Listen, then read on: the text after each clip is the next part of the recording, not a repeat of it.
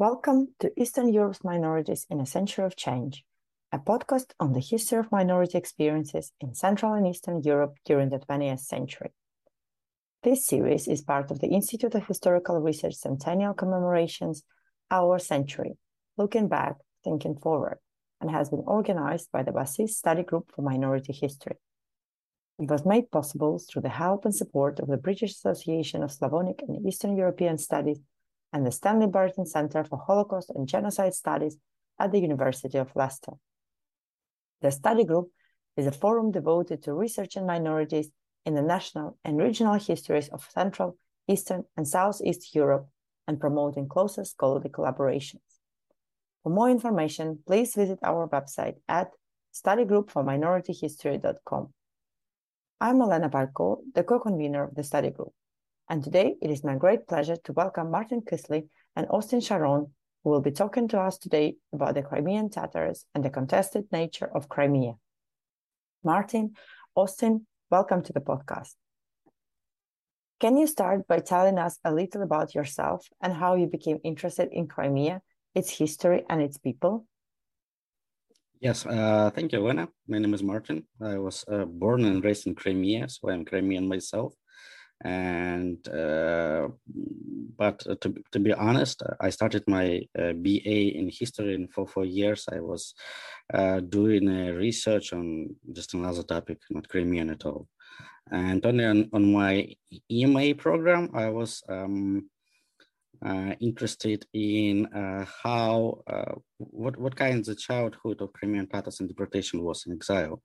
Because in the summer between my BA and EMA, I was traveling around Crimea, and in some steep area, I met an old man, and he told me, a Crimean Tatar man, and while drinking tea, he told me about his childhood in Samarkand, in Uzbekistan, and he said it was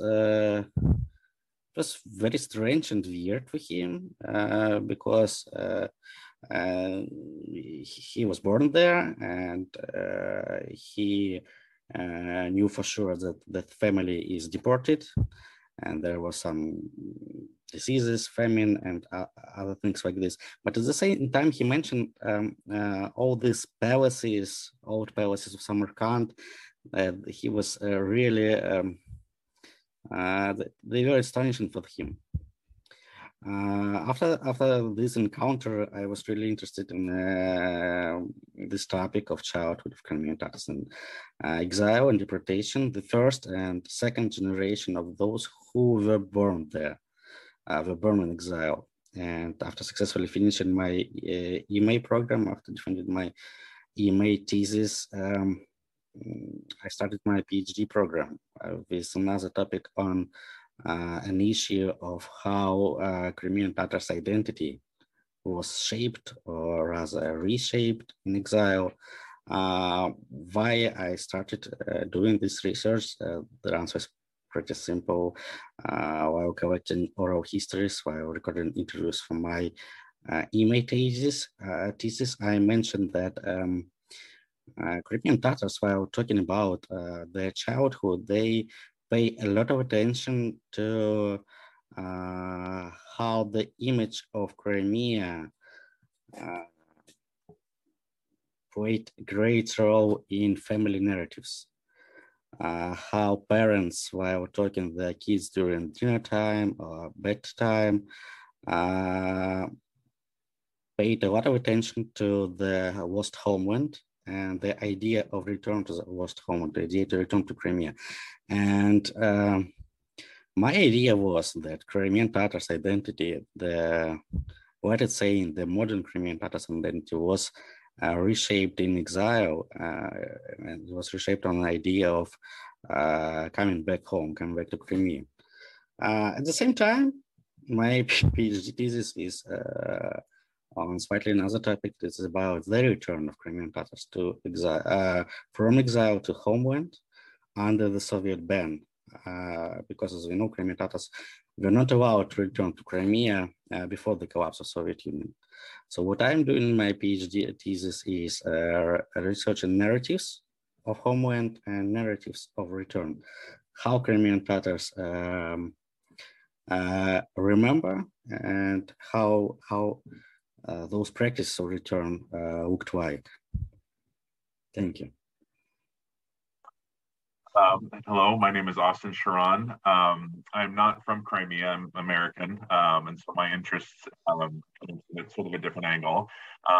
Just in Crimea, we're born out of a general interest in the people and places of the former Soviet Union when I was in college, and in particular, regions that had experienced, either a separatist movement or some sort of ethnic, movements within the context of the collapse of the Soviet Union. And interested in places like Abkhazia, South Ossetia, Transnistria, but also regions such as Crimea, which, from my perspective in the early 2000s, was a region that had not experienced a conflict like those other regions. It turned out we just had to wait a little longer for the conflict to reach Crimea. But I had a general interest in these regions and the different ethnic minorities across the former Soviet Union.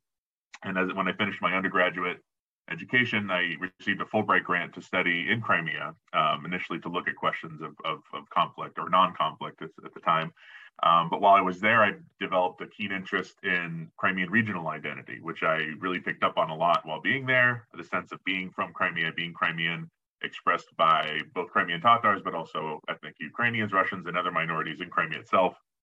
So this ended up being the topic of my MA thesis, looking at the questions of Crimean regional identity and how it's expressed by different ethnic minorities there. And following, this was in 2011 when I did field work in Crimea for this thesis, and 2012 by the time I finished the thesis. And of course, just a couple years later was, in 2014, was the annexation of Crimea.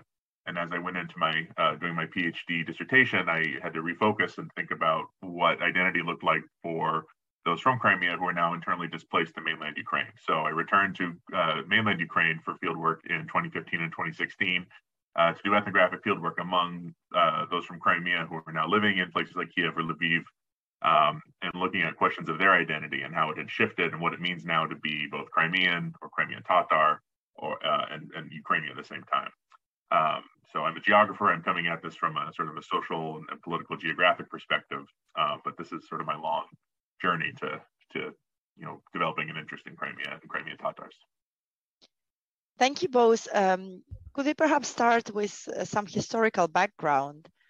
For the benefit of our listeners, could you tell us a bit about the origin of the Crimean Tatars, how the Russian Empire came to Crimea, and how Crimea became part of Russia? I thought I could speak a bit first quickly to what we might call the ethnogenesis of the Crimean Tatars, so how they developed as a distinctive ethnic community.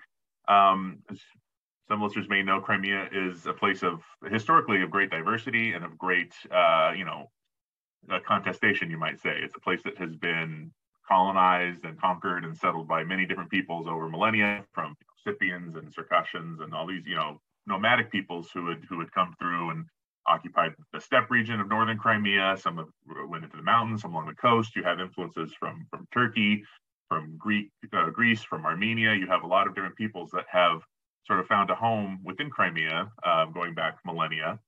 And at the time of, in the mid, was it the 1600s, or going back even earlier, 1400s, at the time when the Ottomans sort of develop a influence over the Crimean region, and Islam becomes the predominant religion there, following also the occupation of Crimea by the Mongols and the Golden Horde.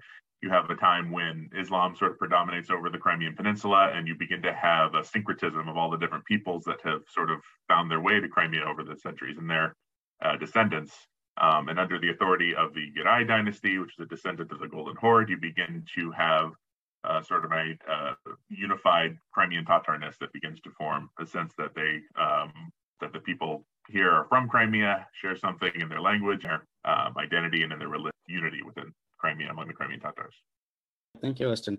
Yes, Crimean Tatars are the indigenous people of Crimean Peninsula, and it's really complicated to figure out who was the first, because there are some sedentarian element like agricultures that were in Crimea long before the Mongol nomads came to the peninsula. Moreover, if we are talking about nomads, it's first of all the northern part of Crimea, not the mountain region, not the coastal region. So yes, the Crimea, in each and every time, and especially in Middle Ages, it was a melting pot for a lot of ethnic groups and a lot of cultures. Probably the culmination of it was the Crimean Khanate, how it was established, and probably the most important thing from our perspective from nowadays is that Crimean Tatars believe that Crimean Khanate was the first state of Crimean Tatars people. And I believe on this point we can talk on how the Russian Empire came to Crimea. And it's really interesting because talking from present day point of view, how we can see it, it can be called without any doubts a successful special operation. Yeah, because now we can see in our news, or not only news, just from our window, that Russian special operation is so successful. But by the end of the 18th century, Russian Empire did pretty the same thing as 8 years ago, a kind of referendum for independence. And just, it was the first annexion. Austin? Yeah, I could talk a little bit about sort of the perception of what Crimea was and what it meant to sort of the Tsar's empire at the time. This being the late sort of 18th century, 1770s, 1780s, at a time when there are many other European colonial empires going out and colonizing other parts of the world, and at a time when the Tsarist empire was interested in being among the echelon of great European empires, and were looking to conquer their own territories. And at that point, Crimea held a certain appeal and believed as this exotic orientalized place, home to Muslim people, home to a people that appeared exotic, and a landscape that appeared exotic to from the perspective of St. Petersburg, especially. And so there was also a certain element of, we might call Hellenophilism, or love of Greek culture, right? Because Crimea was connected to Greece, both in terms of it was a place of early Greek colonization. From the ancient Greece had city-states and its colonies in Crimea.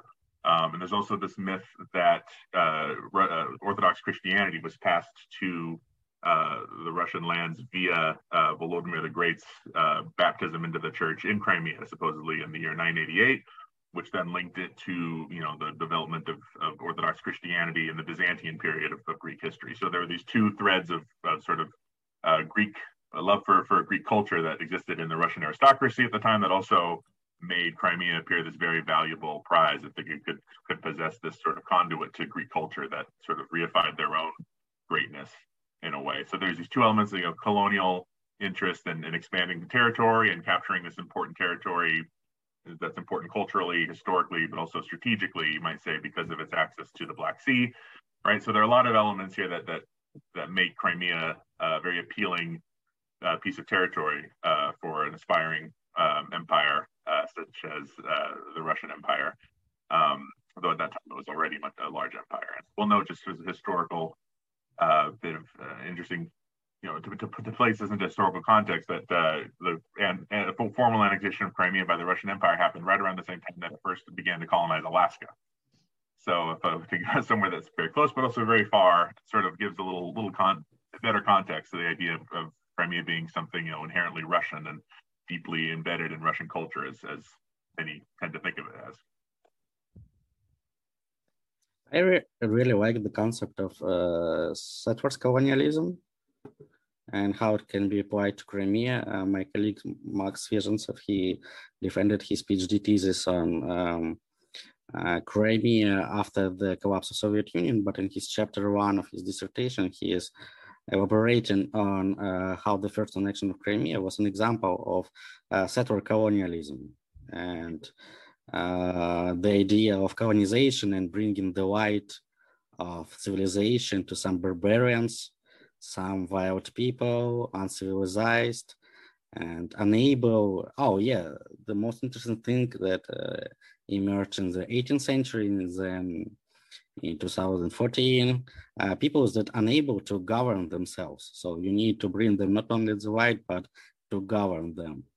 And all these rhetorics that you, Austin, mentioned about how the myth of Russian Crimea was forged, how it appeared. This myth, I believe it's by its nature, it's a settlers myth, because it's a justification or just an explanation of colonial policy. And the 19th century history of Crimea with, let's call it, non-violent deportation of Crimean Tatars, how Crimean Tatars left Crimea for some reasons, economical, religious, and political. Is a good example of the settler colonialism. Yeah, I agree 100% with that. And I think a sort of a post-colonial lens is absolutely crucial to understanding Crimea, but also, the Russian Empire and Soviet Empire and the Russian Federation nowadays.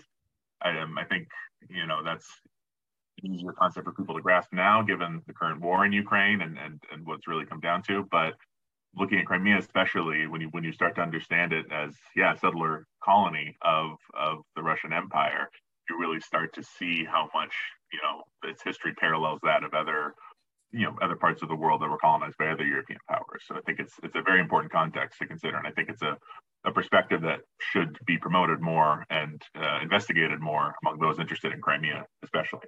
It's in general very interesting how the history of Eastern Europe and especially Crimea were paid so little of interest through the lens of post-colonial history, and how now, just now, we can take a look and open for ourselves some aspects. And you, Austin, told us about your interest in this topic, and I'm pretty sure that a lot of people you told about your sphere of interest, they thought that you started your research just because of the annexion of Crimea, like after 2014, yeah? I know, because for me, it's very obvious. A lot of them are asking, oh, you started your PhD because of the annexion of Crimea, yeah? We'll back a little further than that, but yeah, I've certainly changed the story, changed what I was looking at after that. But yeah, my interest goes back farther than that. The same is our vision of Crimea, how we changed our lens, and only now it's helping us finally to see some useful things. Yeah, thank you. So I would like to continue a little bit with the historical background and ask you about the Soviet period in Crimea, especially the interwar period. This was the period of the so-called Korenizatsiya, the nationalities policy that aimed to root the Soviet regime in the peripheries, but at the same time it implied that ethnic diversities were promoted, national languages were supported, and so on and so on. So I'd like to ask you, what were the policies of the Soviet regime towards the Crimean Tatar during the interwar period? Because we know that Crimea remained a part of, became the part of Russia after the civil war. And what was the status and place of the Crimean Tatars in the hierarchy of ethnicities in the Soviet Union, especially in this context of colonialism and post-colonialism that you started discussing? Yeah, I mean, just generally, you could say, about its general position, right? Crimea entered the Soviet Union after the Civil War as a part of the RSFSR, right? The Russian Soviet Federative Socialist Republic, the Russian part of the Soviet Union, and it entered as an autonomous republic. So, there are many of these across the Soviet Union throughout its history that were homelands for smaller minorities that didn't sort of constitute the larger, the larger minorities or ethnic communities that made up the Union republics, but there were many of these smaller autonomous republics that were created for the sake of smaller ethnic minorities that lived there. And even though at the time Crimea was already home to many non-Crimean Tatars, many Russians and other Slavic peoples. It was still created as an autonomous republic for the sake of this, indigenous ethnic community. And so, under the policies of Korenizatsiya, yes, it's ethnic, the trappings of its ethnic identity, its language, and its dance, and these things were sort of codified and promoted, much as they were in other contexts across the Soviet Union at the time. I believe we need to mention how the Crimea became the Soviet Republic. I mean to mention the revolution process, because in Crimea it was the process was pretty the same like in other part of Russian Empire, but at the same time there was some special character. The peer of the Krutai, kind of Congress of Crimean Tatars. And the most interesting thing that the Krutai, headed by Numan Shlibjihan, he was the head of executive committee or Majlis. The whole design of Crimean state was based on an idea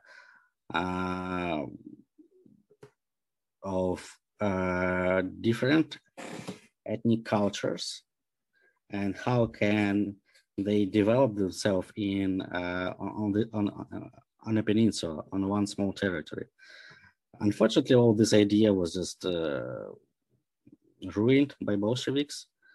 But talking about the 20s, about the Soviet period, there is an idea that the Korenizatsiya Crimea was started by the reason of not only whitewash the reputation of Bolsheviks in Crimea, and not only for the reason of emancipation and modernization of Crimean Tatars, but just because the so-called bourgeoisie element,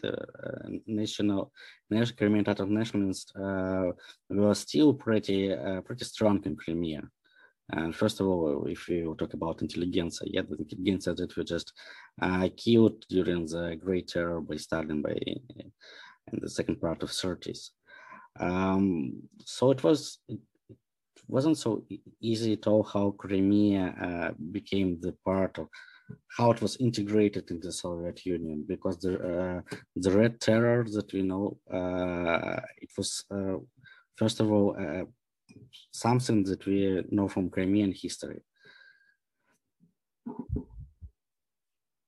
That's good, important historical context, right, about the lead up to the Civil War and what it meant in Crimea, that there had been this, long development of a Crimean Tatar national identity, national movement, which sort of came to a head there in a very turbulent Civil War period, where there was for a brief period an independent Tatar republic declared within Crimea, led, as Martin said, by Numan Shlibjihan, who then was murdered by the incoming Bolsheviks, and then Crimea was like sort of a hot potato, a contested area throughout the Civil War. Notoriously, briefly, was the sort of last stand for the White Army and many of the Russian aristocracy before fleeing across the Black Sea. So, as it has been throughout much of its history, it was highly contested throughout this period.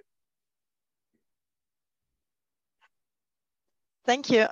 Moving forward, perhaps one of the very few things that, apart from today's events, that people, the wider audience would know about is the deportation of the Crimean Tatars from the peninsula during the Second World War. I wanted to ask you to tell us a little bit more about the deportation, the motivation of the Soviet leadership, why they decided to deport the entire community from the Crimean Peninsula, especially given those policies of the interwar years. Martin, you've mentioned about those bourgeois elements, those assumed bourgeois elements, and those nationalists. How, will you see any continuity in this process? Those purges of the 1930s and then the deportation of 1944. Martin, perhaps you could start. Yes, thank you. The official reason for deportation of Crimean Tatars from official Soviet reason was the cooperation of Crimean Tatars with Germans during the occupation of Crimea. It's pretty obvious that the whole nation cannot cooperate in mass. I mean, elders, children, and women, all of them. But it was the official reason put it on a paper in May 1944. Yes, there is a kind of connection because, of course, the cooperation was present in Crimea during the occupation time. And one of the reasons for it was that Crimean Tatars were extremely unsatisfied with Soviet rule, as in other parts of Soviet Union, all over the Soviet Union, and especially where German occupation forces were present. So yes, probably the first reason for cooperation is the Red Terror and Great Terror, how Soviet entered Crimea and how Soviets ruled the Crimea, and how the Crimean Tatar national idea was just ruined during the interwar period. At the same time, it should be mentioned that a lot of Crimean Tatars were fighting in Red Army, were fighting against Germans with the Soviet Union. Moreover, during the occupation of Crimea, a lot of Crimean Tatars were present in guerrilla squads and partisans,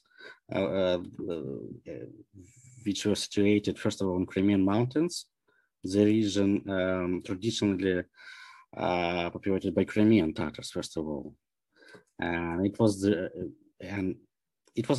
reason why Germans were so angry at Crimean Tatars, because usually they try to help Soviet partisans as much as they can. So rather, we need to talk not about official reason, but intention. And there are a lot of versions. Some of them are extremely exotic. From my point of view, the most reasonable one, if we can talk in categories of reason while we are talking about deportations of the whole nation, is to clear the border, to clear the frontier, because the Crimea is facing the Black Sea, it's a northern Black Sea region, probably because of the same reason that Meskhetian Turks were deported from the borderland. I'm not sure if really there was any, I'm not a historian of the Second World War. I'm not even sure there was any threat of Turkey attacking Soviet Union, but probably it may be the reason why all those peoples were, those peoples became so-called punished. Agree with what Martin said. Just to follow up on some of those points, yes, I think obviously the official reason given by Soviet authorities was the supposed collaboration of the Crimean Tatars with the Nazi Germans during their occupation of Crimea in World War II. And as Martin did point out, right, there were, many thousands of Crimean Tatars operating in the Red Army, fighting against Germany and in the partisan movement. So it's really kind of, an arbitrary thing to declare that the Crimean Tatars were collectively responsible for collaboration with the Germans. And I also agree with Martin's point that it's more likely has to do with the fact that Crimea was a border region, that it was just across the Black Sea from Turkey in particular, where Crimean Tatars had a strong, cultural and religious and historical connection and affinity. And so there's a fear that there could be, if Turkey had some sort of goals or aims on to move on to Crimea, to try to annex it, to try to take territory, that they would have this sort of third column issue among the Crimean Tatars in Crimea.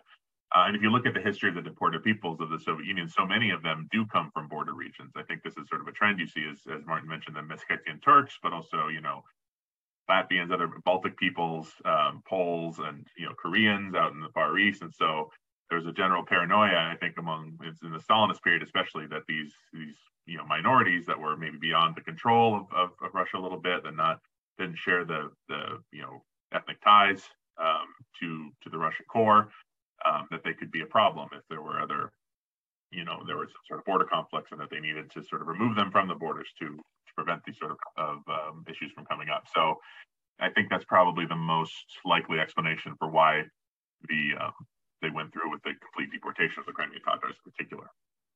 It should be mentioned that this fear of Crimean Tatars joining their brothers in Islam, Turks, it was present during the Crimean War in 19th century too, to be honest.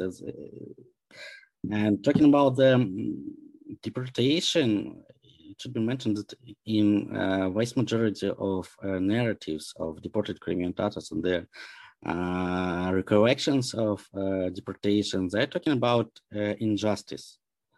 Moreover, a lot of them saying that for a couple of years, probably 2-3 years, first years in exile, some of them were they didn't unpack their stuff because there was strong belief that some kind of mistake happened and they're going to be returned back to Crimea. Some of them even wrote some letters to Stalin, to Kalinin, to Beria, to somebody else. And I believe it's a good example of that collaboration wasn't a real reason for deportation, because Crimean Tatars were just shocked with this statement. Thank you. Moving on to the experience of deportation itself, or the life in deportations. You mentioned that both of your interests started actually with the Crimean Tatars in deportation, so outside of Crimea. And I just wanted to ask you about their experiences and how close or distinctive did they find themselves in comparison to other punished people? Were there any attempts to collaborate, say, with other Tatar punished or deported from Russia itself? How did those people leave all those 60 years before they were allowed to return to Ukraine? Perhaps 50, sorry. Should be mentioned, yeah, Crimean Tatars and other punished people were put in so-called special settlements, spецпоселения. It was a regular village or even a town, but you were not allowed to leave it because it was special settlement. Probably it was even harsh to be there because you are living with other ordinary people, I mean locals, but they can leave and you cannot. The special settlements regime, it was cancelled after the death of Stalin. So officially, after the death of Stalin, others punished people, they were allowed to return to their homelands, but not Crimean Tatars and not Meskhetian Turks. They stayed in exile for, till the collapse of the Soviet Union. And talking about exile, about deportation, how they found themselves, the major part of Crimean Tatars happened to be in Uzbekistan. And as I know, only Koreans, Germans, and Meskhetian Turks were in Uzbekistan too, because Baltic people, Ukrainians, they were in Kazakhstan. And yes, those informants I talked to about the deportation years, they are saying that there was some feeling of understanding between different groups of punished people, deported people, and they were feeling the same injustice. I'll add that a little bit more about, I guess, the geography of the deportation. As Martin mentioned, the vast majority of the Crimean Tatars that were deported were sent to Uzbekistan, with smaller groups that ended up in other parts of Central Asia and even in the Urals and Siberia. So they spread them out a little bit, but the vast majority were concentrated in Uzbekistan. And it's my understanding that I think a lot of the motivation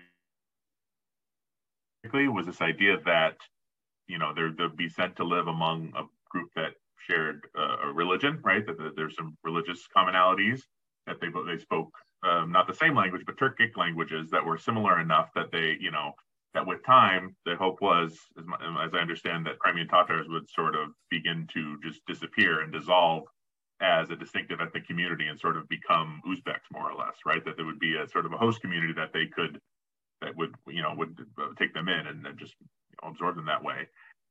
But it's the remarkable thing about the Crimean Tatars, I think, is that they really resisted this, that they held tenacious to their ethnic identity of exile, never once gave up on the dream of being able to return. I mean, sure, there's probably some who did sort of follow this path that the Soviet authorities envisioned, that it sort of, dissolved, became more or less locals in a way, but the leadership of the Crimean Tatars and sort of the core group were determined not to let this happen, and to hold on to their identity, and to ultimately, returning to Crimea being the ultimate goal and the ultimate objective of this community. But they spent decades fighting for it.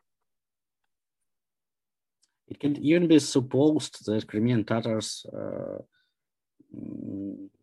used by Soviet after the favor of this idea that Crimean Tatars will just disappear among Uzbeks, among locals. I believe from some point of view, Crimean Tatars were used like a weapon of a colonizer to colonize Uzbeks, because Crimean Tatars, it may sound a little bit weird, but from some point of view, they were more civilized from the Soviet point of view than Uzbeks. They came from a European part of the Soviet Union, not the Central Asia. They were much more emancipated and modernized through the colonization process, because, to be honest, in Central Asia, the colonization was just a big failure, because some riots and guerrilla squads were present in Uzbekistan, I believe, till the middle of 30s. This Basmachi movement.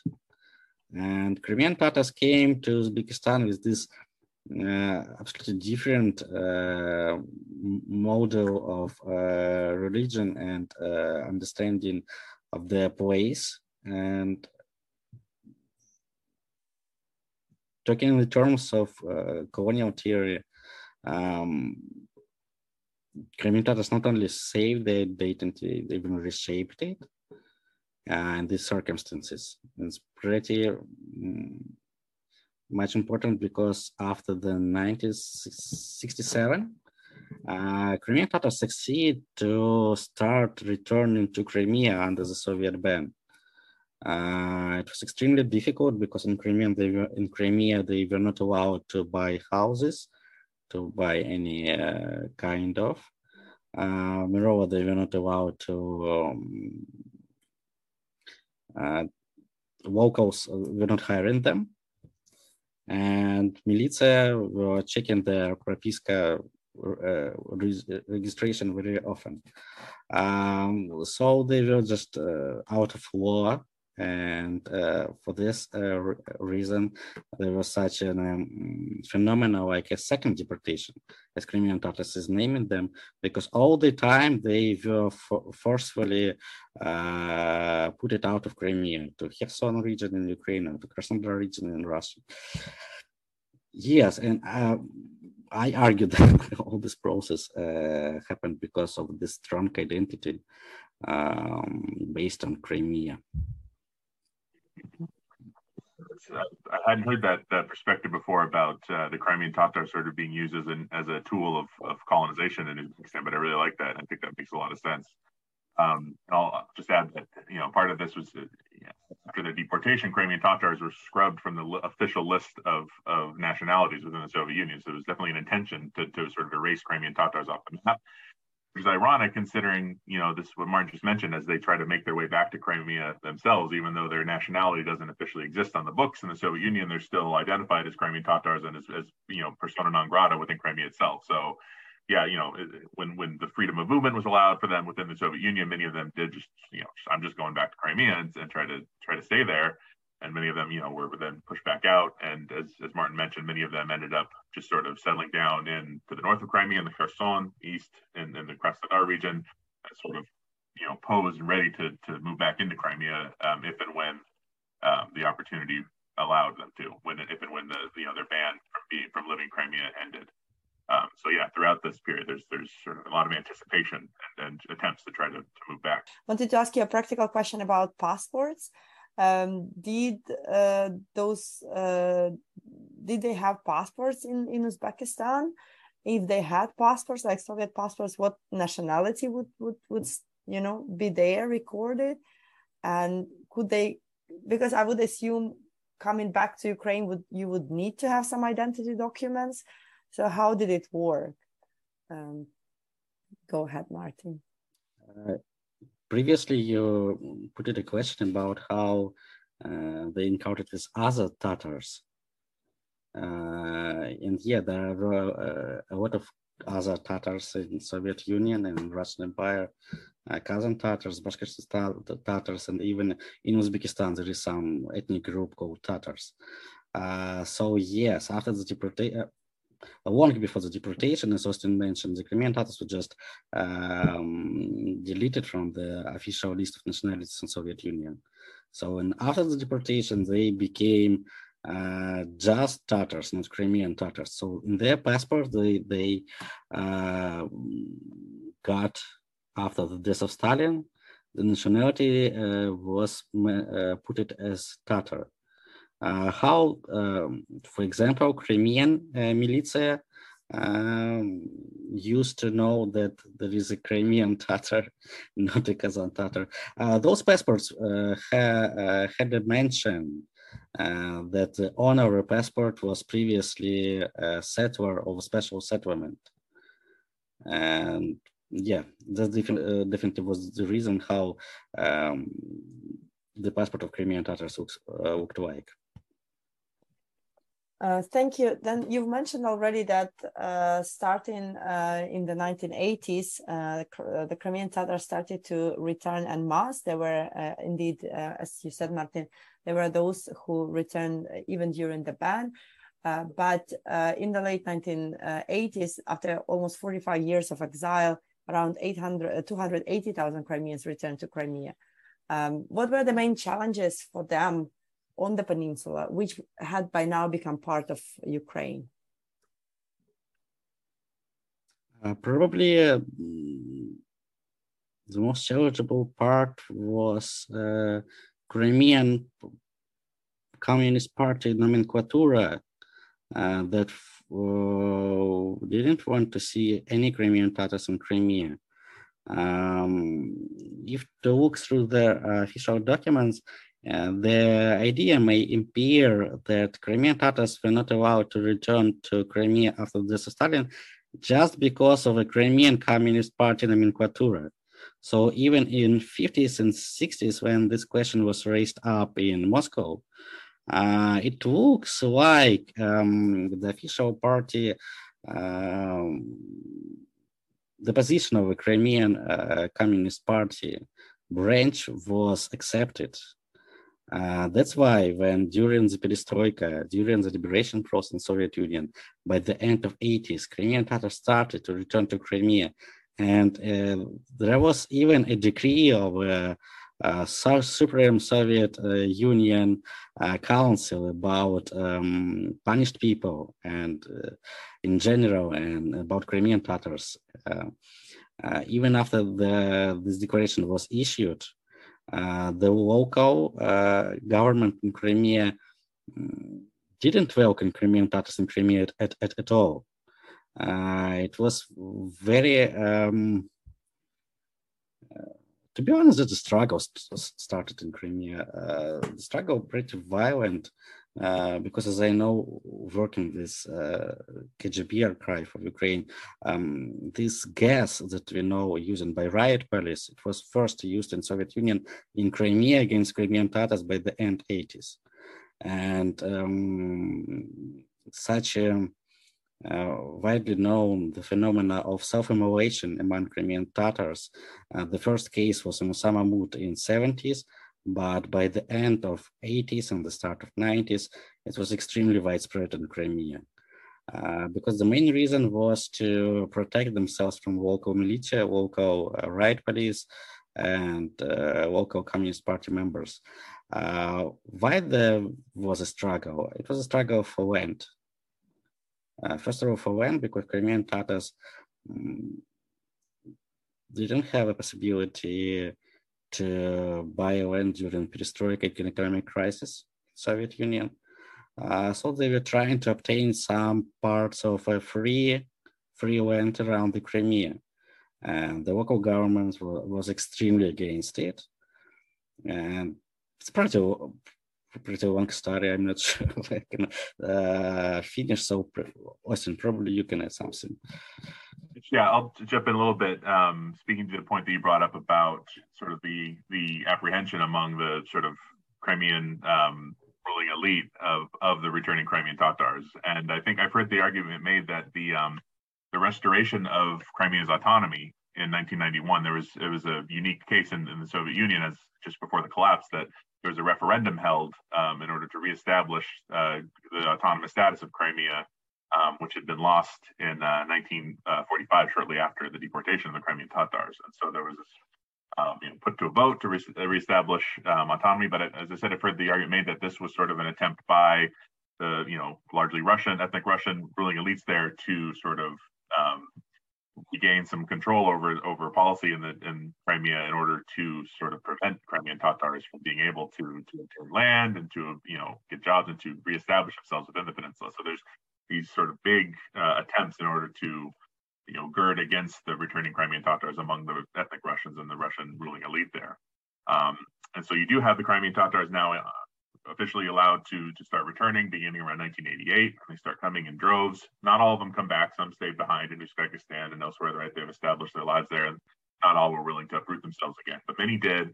Many came back to find that, right, their former homes and lands were now occupied, as they'd lost them over 60 years earlier. And so the big struggle was really to get land, as mentioned. And so what became the sort of cliche, or the thing you see, and something that became visible across many parts of Crimea, was the so-called samozakhvat, or self-settlement, where Crimean Tatars would just basically start occupying, unoccupied land, that land taken from collective farms, stuff that was sort of falling apart at the collapse of the Soviet Union, and basically building a small shack to begin with, just a small, crude, simple settlement that they could claim residency in. And there was a policy that after so much time spent occupying that land, that they could then claim ownership for it. So there's a sort of long-term policy to start building communities, start building homes and neighborhoods of Crimean Tatars that they could then build out, and this would be their method of sort of reestablishing themselves in the peninsula. And so you see this primarily around larger cities like in Simferopol, in the capital. You see there are now many neighborhoods all around the city that started this way. They're now, where the majority of the Crimean Tatars live. Before the deportation, many of the Crimean Tatars had lived on the southern coast, which was now, the playground of the Russian elitists, a place where all the Soviet workers went on vacation. The land was so valuable that there was really nothing for them to try to reclaim. So they really boxed out of that really valuable, really desirable land and ended up in the steppe regions more predominantly. And so there's a shift in the geography and where Crimean Tatars live as they return compared to prior to the deportation. Talking about the repatriation of Crimean Tatars, we also need to mention that Crimean Tatars succeeded in their political activity after return to Crimea with renewing of Kurultai, the first Kurultai after the 1970s, and with establishment of Medjalis as executive committee of Crimean Tatars people. And probably we can say for sure that Crimean Tatars became a pretty visible power in Crimea. So Ukrainian government, as well as some pro-Russian forces in Crimea, they needed to take into account Crimean Tatars all the time. So yes, at this point we can say that Crimean Tatars during the independence history of Ukraine were a pro-Ukrainian force in Crimea, trying to balance these pro-Russian narratives and practices. Thank you.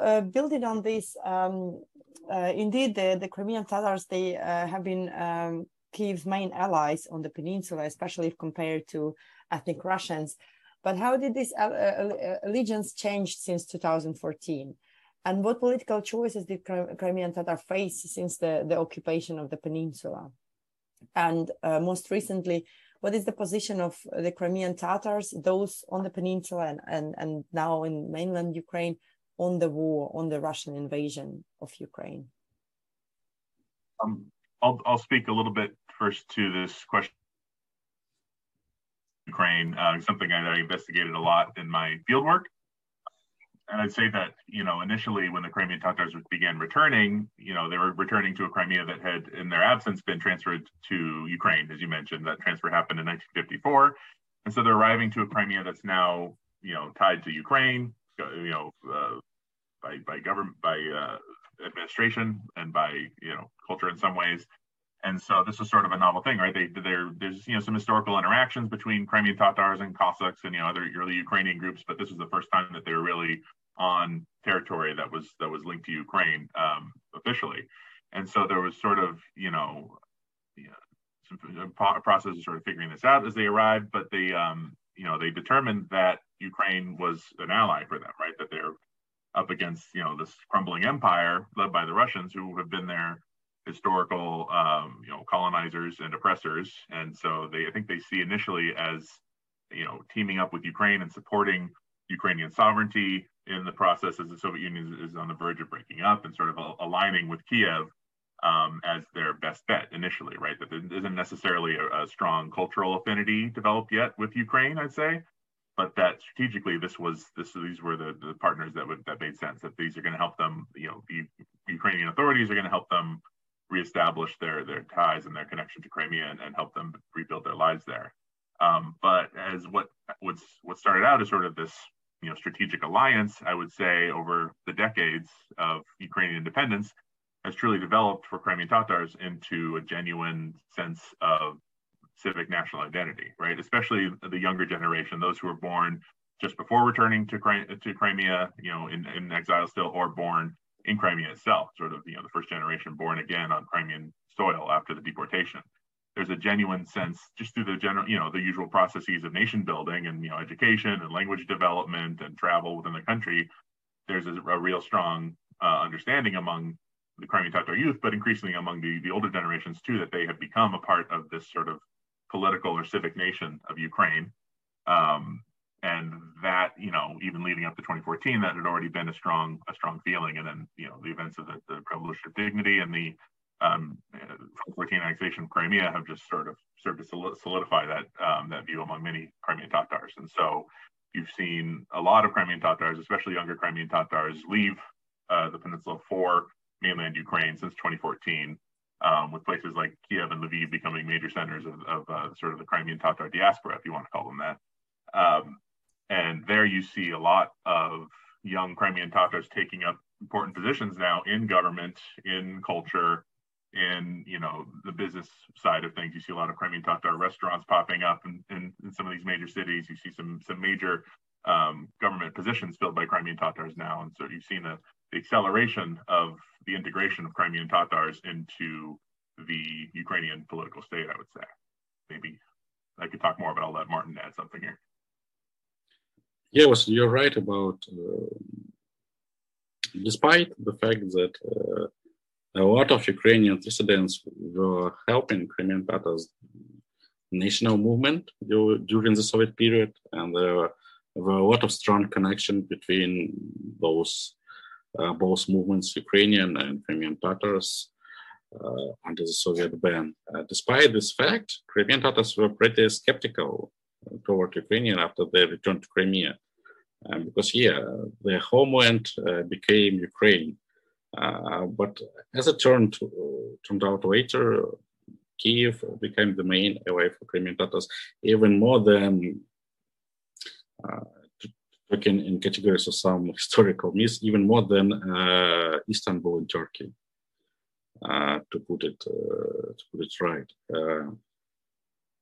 The question about Crimea and Crimean Tatars after the annexion of Crimea, after the 2015, is extremely complicated because we are really lacking sources, we are really lacking data, and even thoughts of ordinary people from Peninsula.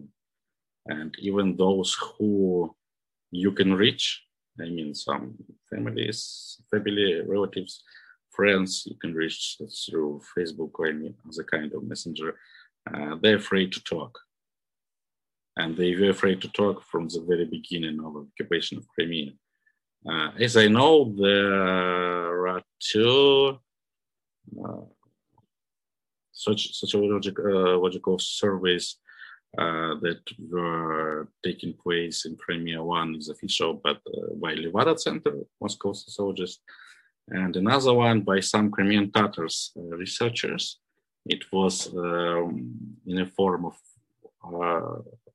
confidential focus group, and according to results, we can see the Crimean Tatars, they're changing after the occupation of Crimea, but pretty slowly. And they're still, there is still a feeling of Kiev as a center of their mental map. There is still this feeling, despite the fact that some of them are starting their education, work in Kazan, in Krasnodar, in Moscow. The Kiev is still the mental center.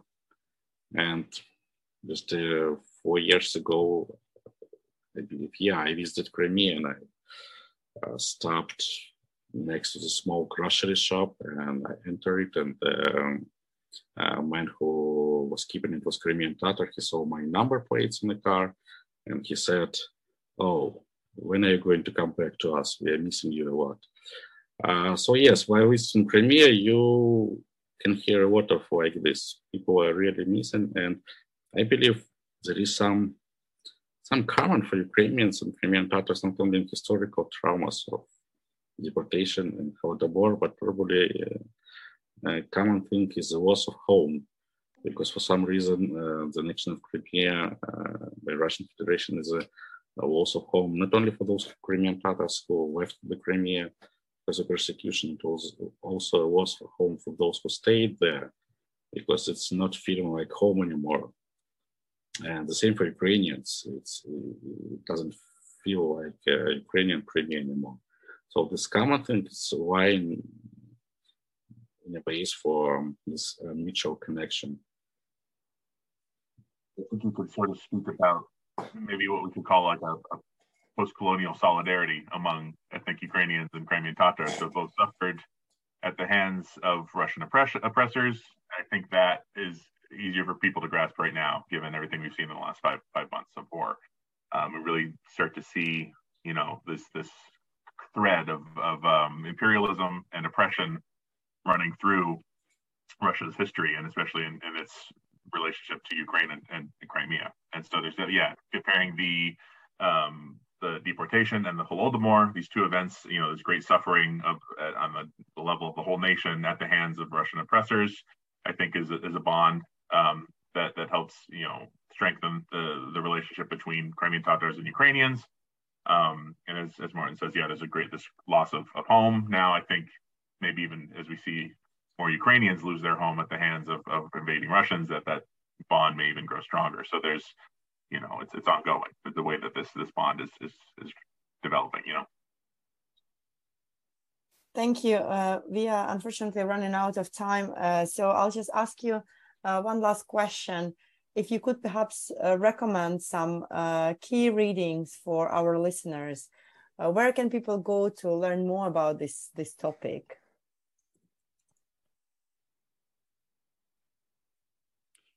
There is a course issued by Ukrainian Institute. The course is on a platform, Udemy platform. It was issued just a month ago. The course is titled Crimea, People in History. And the course is looking on the Crimean history and through the lens of the genius people, Crimean Tatars. It's a short course with lectures like 10 minutes, but it's pretty good in general understanding. And I believe there should be a reading list at the end of each and every lesson. And talking about reading,